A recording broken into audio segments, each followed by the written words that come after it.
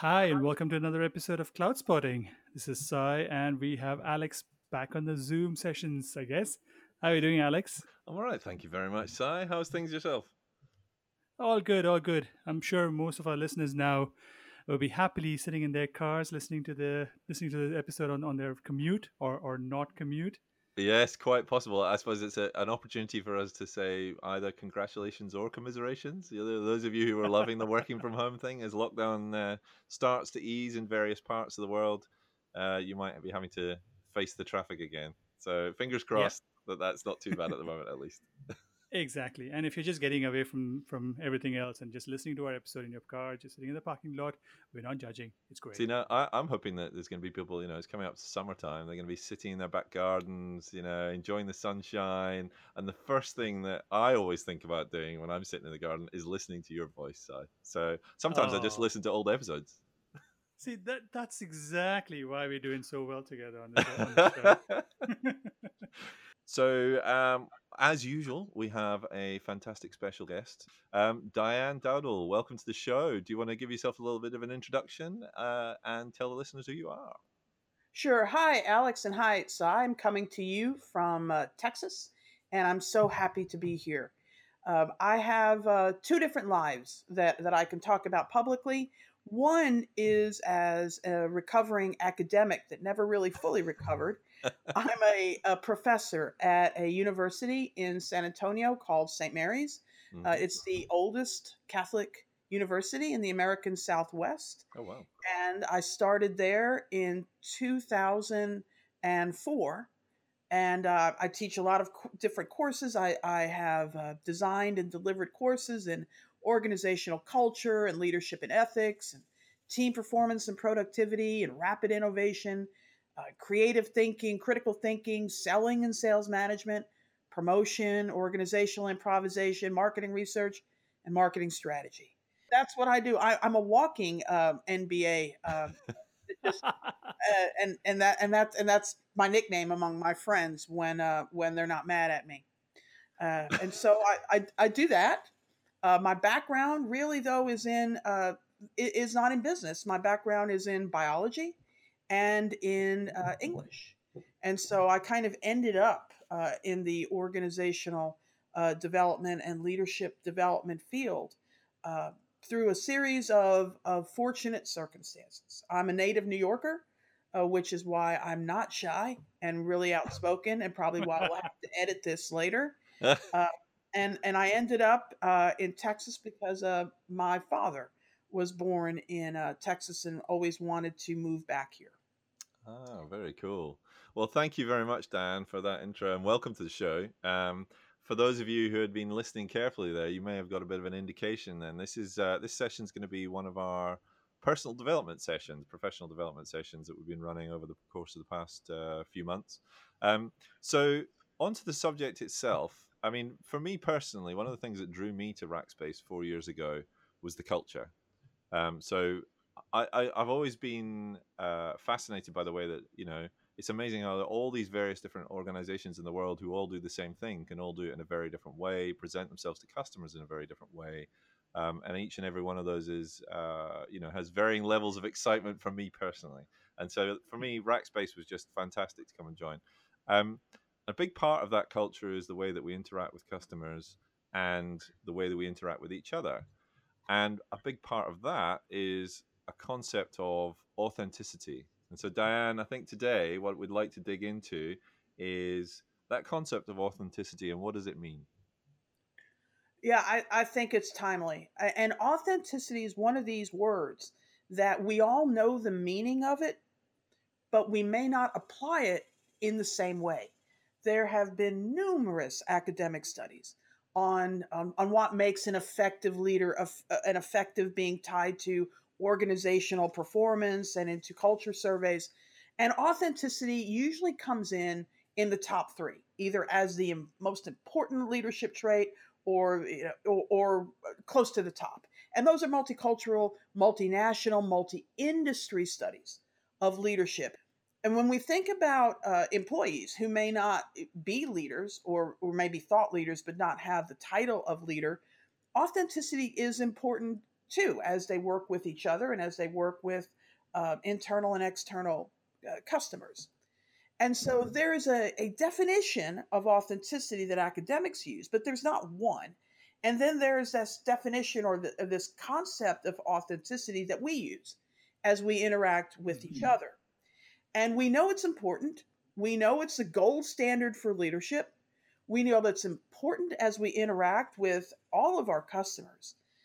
But it's also a little bit troublesome in its application because it can put us into a state of feeling that we might not be true to ourselves. And when we look at words that we may think are synonymous or related to authenticity, sometimes it can get us into a bit of a dilemma, of a moral conundrum, as we think about what the customer needs, what our colleagues need, and then who we are. Yeah, it's the fear of sabotage as well, isn't it? I mean, you don't know where to be authentic and where not. And I think we did this, didn't we, earlier? I think, Alex, we talked about this very very briefly with Matt Stoica. But I mean, Oh, of course, you're yes, we exactly did. right. Yes, Yeah, 100%. yeah. And he gave a cracking book recommendation off the back of that, actually. So if you want to hear the book recommendation and you want to hear a little bit more about that from who was our chief relationship officer, and he's now subsequently in another role within Rackspace, then definitely check out the episode with Matt from earlier on. It was really good. So back to your point then, Diane. So, you know, the words that get conjured up when I hear the word authenticity, does it just mean transparent? No, that's where we can get into trouble. Uh, Authenticity is about one aspect. It's about being true to yourself, but being true to yourself doesn't necessarily mean transparent. There is a performative aspect to what we do, particularly in leadership and in sales. I mean, we want to, we want to be in a psychologically safe space, but we're not always in that psychologically safe space. Mm-hmm. And so, when we think about this idea of being transparent, in a data center, if there's an outage, does it really matter that that you have had a bad morning? Where transparency might say, I'm not going to deal with it right now, whatever urgent matter that someone else is presenting to us, because I've had a bad day, which is true, which is absolutely true. But being that transparent doesn't carry on to what is expected of us at that moment in time. Mm-hmm. Being transparent is important to us as individuals in our relationships, but being transparent isn't a necessary condition of authenticity. That makes sense. Very interesting. So if we were then to look at that from a practical lens, I mean, if I look at the way that, for example, myself and my colleagues interact with customers, I think one of the things that really stands out within our team, at least, is the level of trust that we build with customers in a pretty short space of time, I'd say, because by being truly authentic with our customers and by the way that we interact in workshops or in calls with customers, they can see that there's always the best intentions there. The authentic nature of the interactions means that people kind of see through and understand that what solution architects, as we did an episode, actually our previous episode was all about what does a solution architect do, is about getting to the nub of the business challenge and solving that problem, as opposed to any other potential negative things or people with weird agendas or whatever. So Diane, how do you think you build trust in a relationship that may be a very short-term relationship or something where you haven't known each other very long, and how can we be authentic externally? Well, ideally, when we consider humans, trust is built slowly and through emotion, which is why emotional intelligence is so important in organizations and in just in society in general. But with now, considering that most of our interactions are occurring over Zoom, and that we might not have time to meet with a customer over coffee or an adult beverage or outside of a formal Zoom interaction, We have to focus more on task-based trust formation than emotional trust-based formation.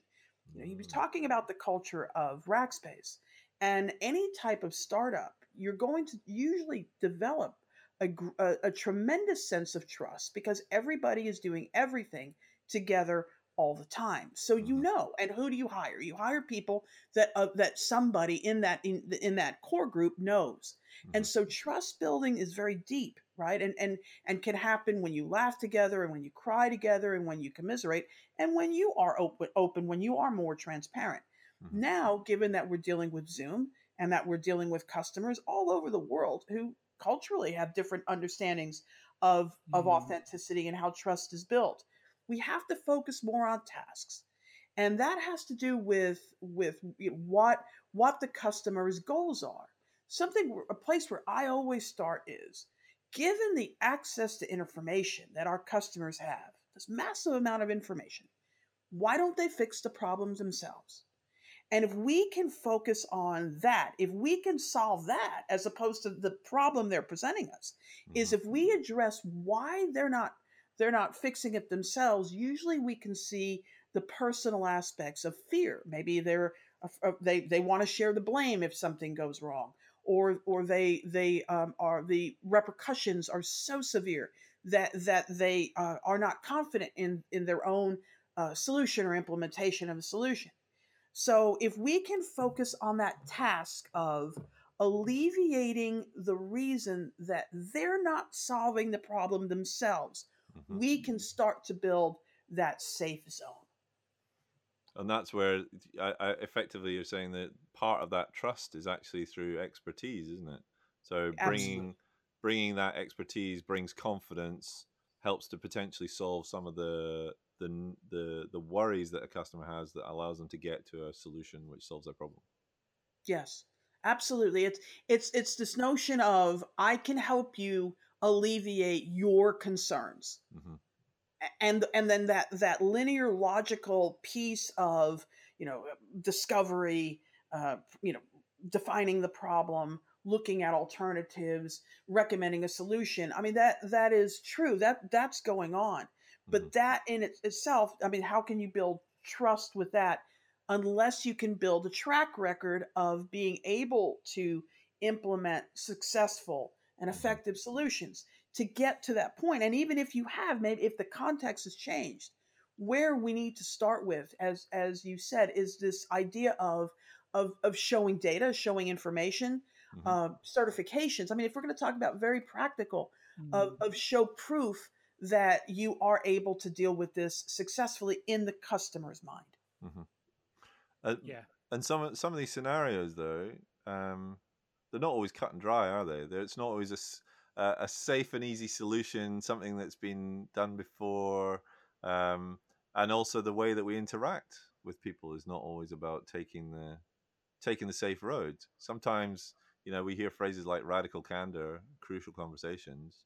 Um, Sometimes, I mean, I know I've had some very interesting conversations with some of my longest standing customers, which have been um, not confrontational, but certainly robust, where it's about you get to a level of trust with somebody where actually you can really kind of shoot around ideas and really kind of get to the meat of challenges. But I think through the fact that you've both built up that level of trust with each other. Sure, and it depends on the customer. There are some customers who want the latest and greatest thing, who want that glory of being involved in beta testing or trying something that their competitors haven't tried. And that's one level of making them feel safe is that innovative mindset. There are other customers, it's all about the people. It's all about their communities. It's all about, what's going to make life easier for their colleagues, for their employees, for the people who Mm. report to them and the people they report to. Mhm. There's some who are, all about data. It's about revenue generation or cost savings or both. Show me the numbers. Mhm. Show Yep. me a white paper. Show me the proof that this works. And then there's other people, who just want support for doing what they want to do anyway. So they're looking for confirmation. And so knowing that, can give you, I mean, and there's nothing inauthentic about that. Mm-hmm. So what is the right solution? That's not a question of authenticity. We speak differently when we talk to our grandmothers, when we talk to our kids, when we talk to our work friends, when we talk to our very close work friends. We take a different tone in communication, right? That doesn't mean that we're inauthentic. It means that we're meeting the customer where the customer is, or just as we're meeting our grandmother where she is when we're talking about what we do for a living or the current situation. Yeah, usually when I ask my granny for her business requirements, she doesn't tend to react so well.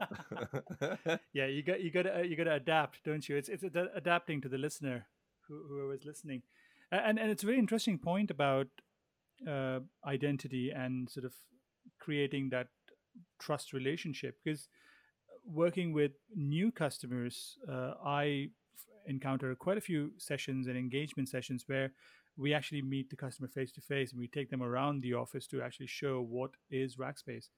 And just that example, it's going to be impossible to do that over Zoom. So we have to adapt and find a different way to show our expertise. And as you said, Diane, it's all about making sure you meet that trust requirement and make sure you're authentic and transparent, but you're not putting forward something over and above or something that's incorrectly represented.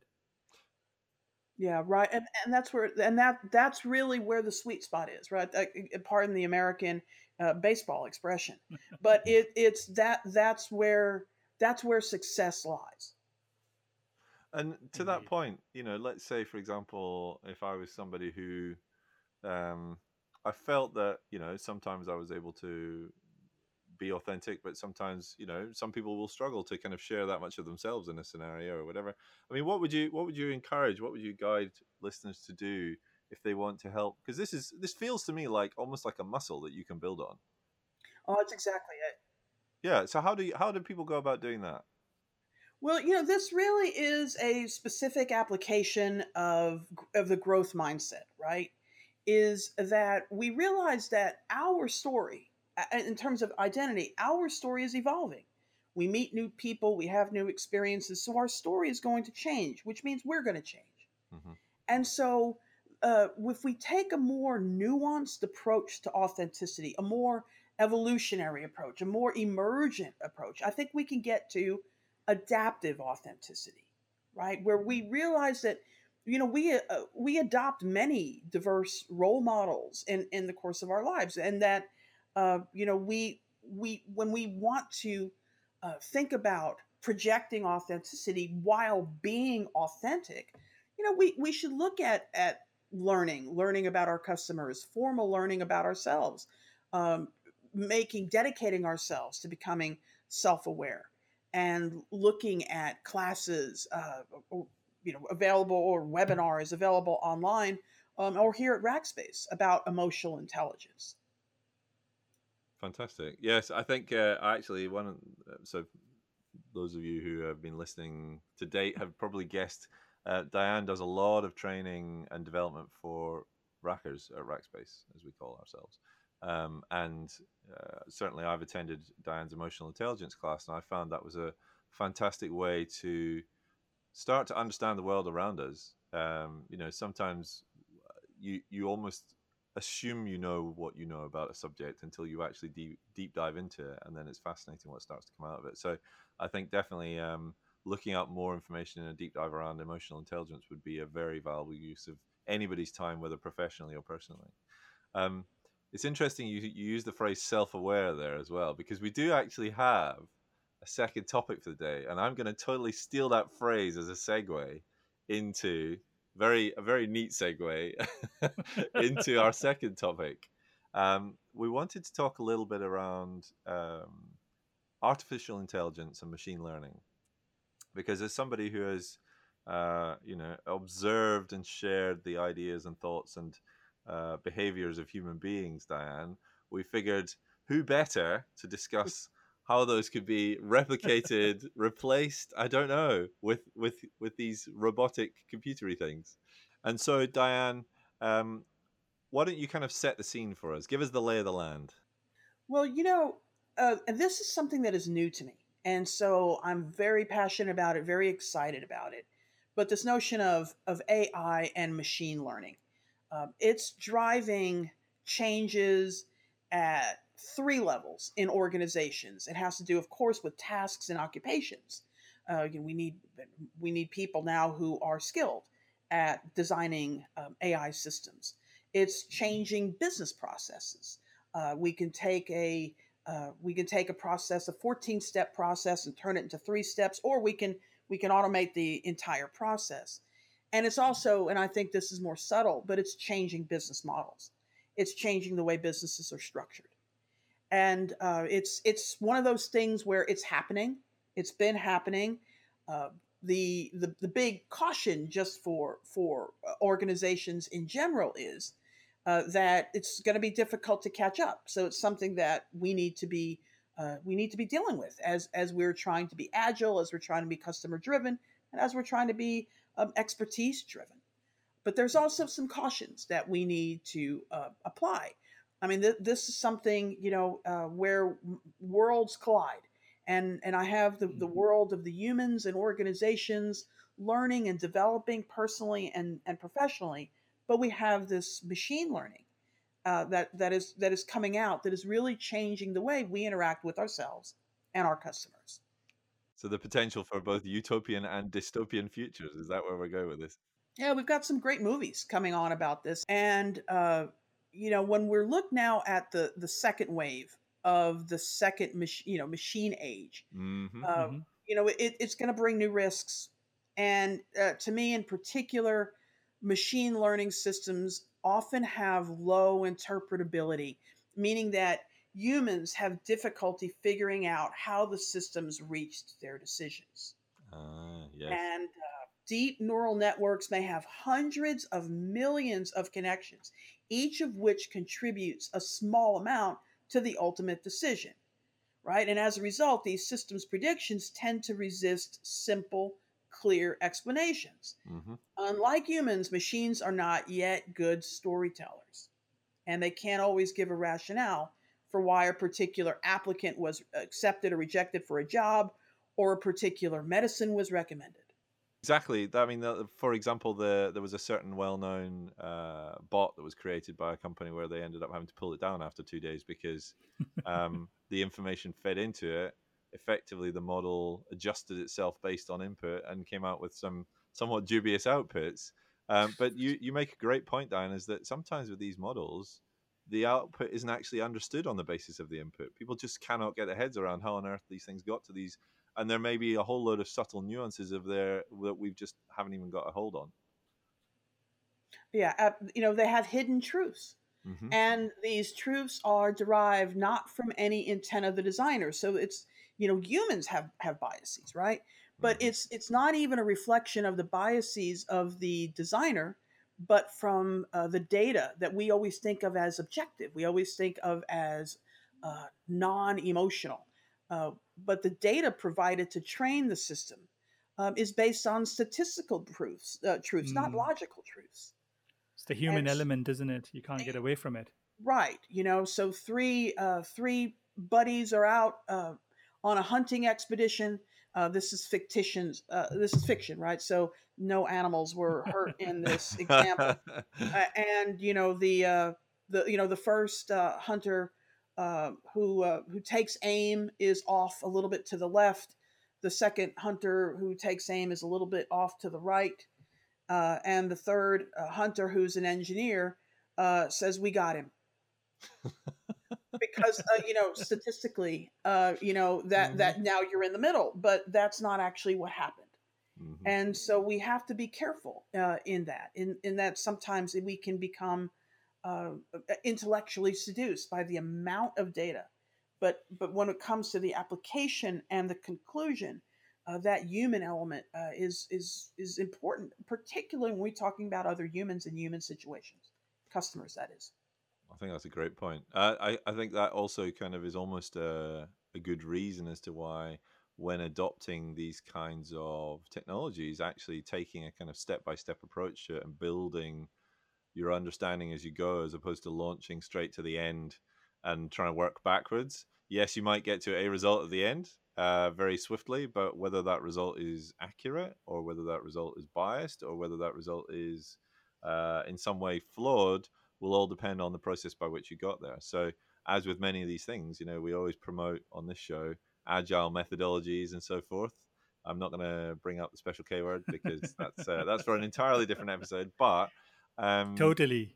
but an agile and a step-by-step approach towards getting towards that sounds like a sensible route. So that's very much what I just described there. Building out this step-by-step thing potentially is a very logical approach, and we know computers are super logical. But what about, we've talked about authenticity as being a trait of human or a human characteristic. What about the emotional or the human element as we push this into this AI world? Well, that I think is the biggest risk of all, right? Because when we talk about this knowledge of bias, right, we know bias is going to be in the system. But when we talk about emotional, any kind of emotional aspect to artificial intelligence or machine learning, that's where the system is particularly prone to bias. When there have been cases where sales efforts and solution efforts have been improved tremendously by machine learning systems. But when we think about how that could be misused, is we really have to proceed with caution. Mm-hmm. When we think about negative emotions, if think about a chat situation, let's say online, how that can be expressed and how that can be interpreted. With emojis is one thing, but if you're not using emojis and if the system isn't picking up the terseness of a conversation that might be appropriate in some cultures, Mm-hmm. are you having a good day? No. Well, I mean, to me, if I say it in that voice, I'm upset. Yeah. Yep. But Would a we're Brits, machine? Diane. We always say yes, we're having a good day, whether we are or not. See, that's another thing ML is going to find difficulty with stereotyping. But that's the point, though, isn't it? Context is everything, and the cultural context and the emotional context of the individuals. Yeah, and right now, AI is just it's not sophisticated enough to understand those cultural differences in both expressing and reading emotions. So it's Mm-hmm. going to be harder for the system to draw accurate conclusions. A toddler, an 18-month-old baby can tell, can differentiate between facial expressions, Mm. but they can't understand. But they can't explain why, right?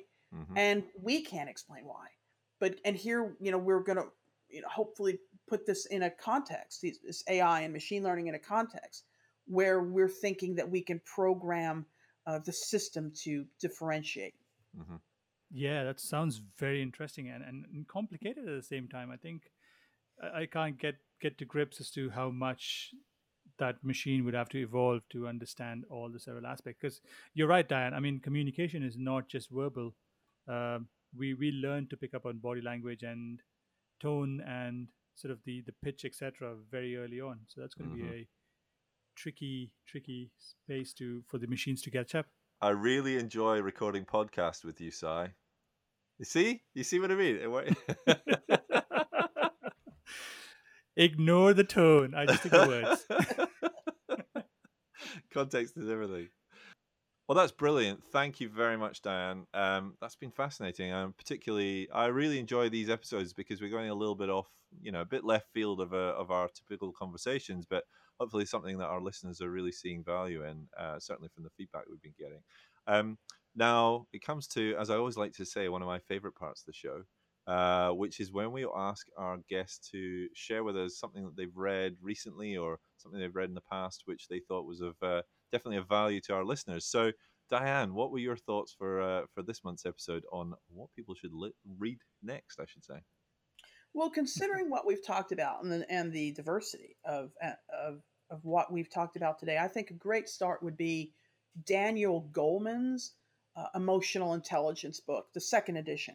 Okay. And I think in that book, it's practitioner level. So he is an academic. He is a professor of psychology at Harvard, but he's been working in this emotional intelligence space in organizations as it relates to performance since the early 90s. So Daniel Goleman's emotional intelligence book, any article by Goleman would be helpful. They're available online or at his website. And I think that would be a great place to start. That's awesome. Thank you very much, Dan. I'm going to throw in one actually that you unintentionally recommended to our listeners at the same time as well. I think I'm trying to remember where we've talked about this before on the podcast, but there's a book by Eric Brynjolfsson. Brynjolfsson? I don't know. I'm terrible at pronunciation of Scandinavian names. But he wrote a book called The Second Machine Age: Work, Progress, and Prosperity in a Time of Brilliant Technologies. And I think it really relates particularly to our second subject from today around, the changing of the world. What will, future industry, future roles, future technology impact what human beings do from a day-to-day basis? And also really helps, if any of you out there are parents as well. I found this particularly interesting because, sometimes our kids draw on our experiences to help guide them in terms of where they want to go for their careers. And this book actually starts to talk around some of the careers that would be super value in the future because of the creative nature of it and that part of the human brain that, to our conversation today is very difficult for a machine to replicate. And then the flip side being, the kinds of roles that we probably don't want to be doing in the future because those roles may disappear and just not be needed because it's been automated out. Okay, well, thank you very much again, Diane. It's been an absolute pleasure to have you on the show. If anybody would like to stalk you on the internet via the social networks, is there a particular one of favorite? I'm off of those for the most part these days while the politics rage, and but that's something look for in the future. We're designing a website for me in Rackspace. So Oh, cool. right now there's something that is not quite polished or done, but it talks a little bit about what I do at Rackspace, and we'll have things like my podcasts on it and some videos I've done. So just search my name, Diane Dowdell. I think through Learn, through our Workday system, and you should be able to find some information and resources there. Oh, that's fantastic. So that sounded like an exclusive preview. That's what I was hearing from that, and I'm definitely taking that as take that one to the bank. Thank you very much, Diane. Cool. And on that, I think thank you for the episode. All the listeners, if you need to contact us, get in touch with us, you can do that through Twitter. Our handle is at Spotting Clouds on Twitter, or you could go to the website, which is rackspace.com/cloudspotting. Again, if you want to contact or send any messages to Diane, just let us know. We'll pass it across. And also, Diane, once your website is up, we'll make sure we put it in our news feeds and in our Twitter feeds, so everybody can get in touch with you. And on that note, thank you very much. Have a good day.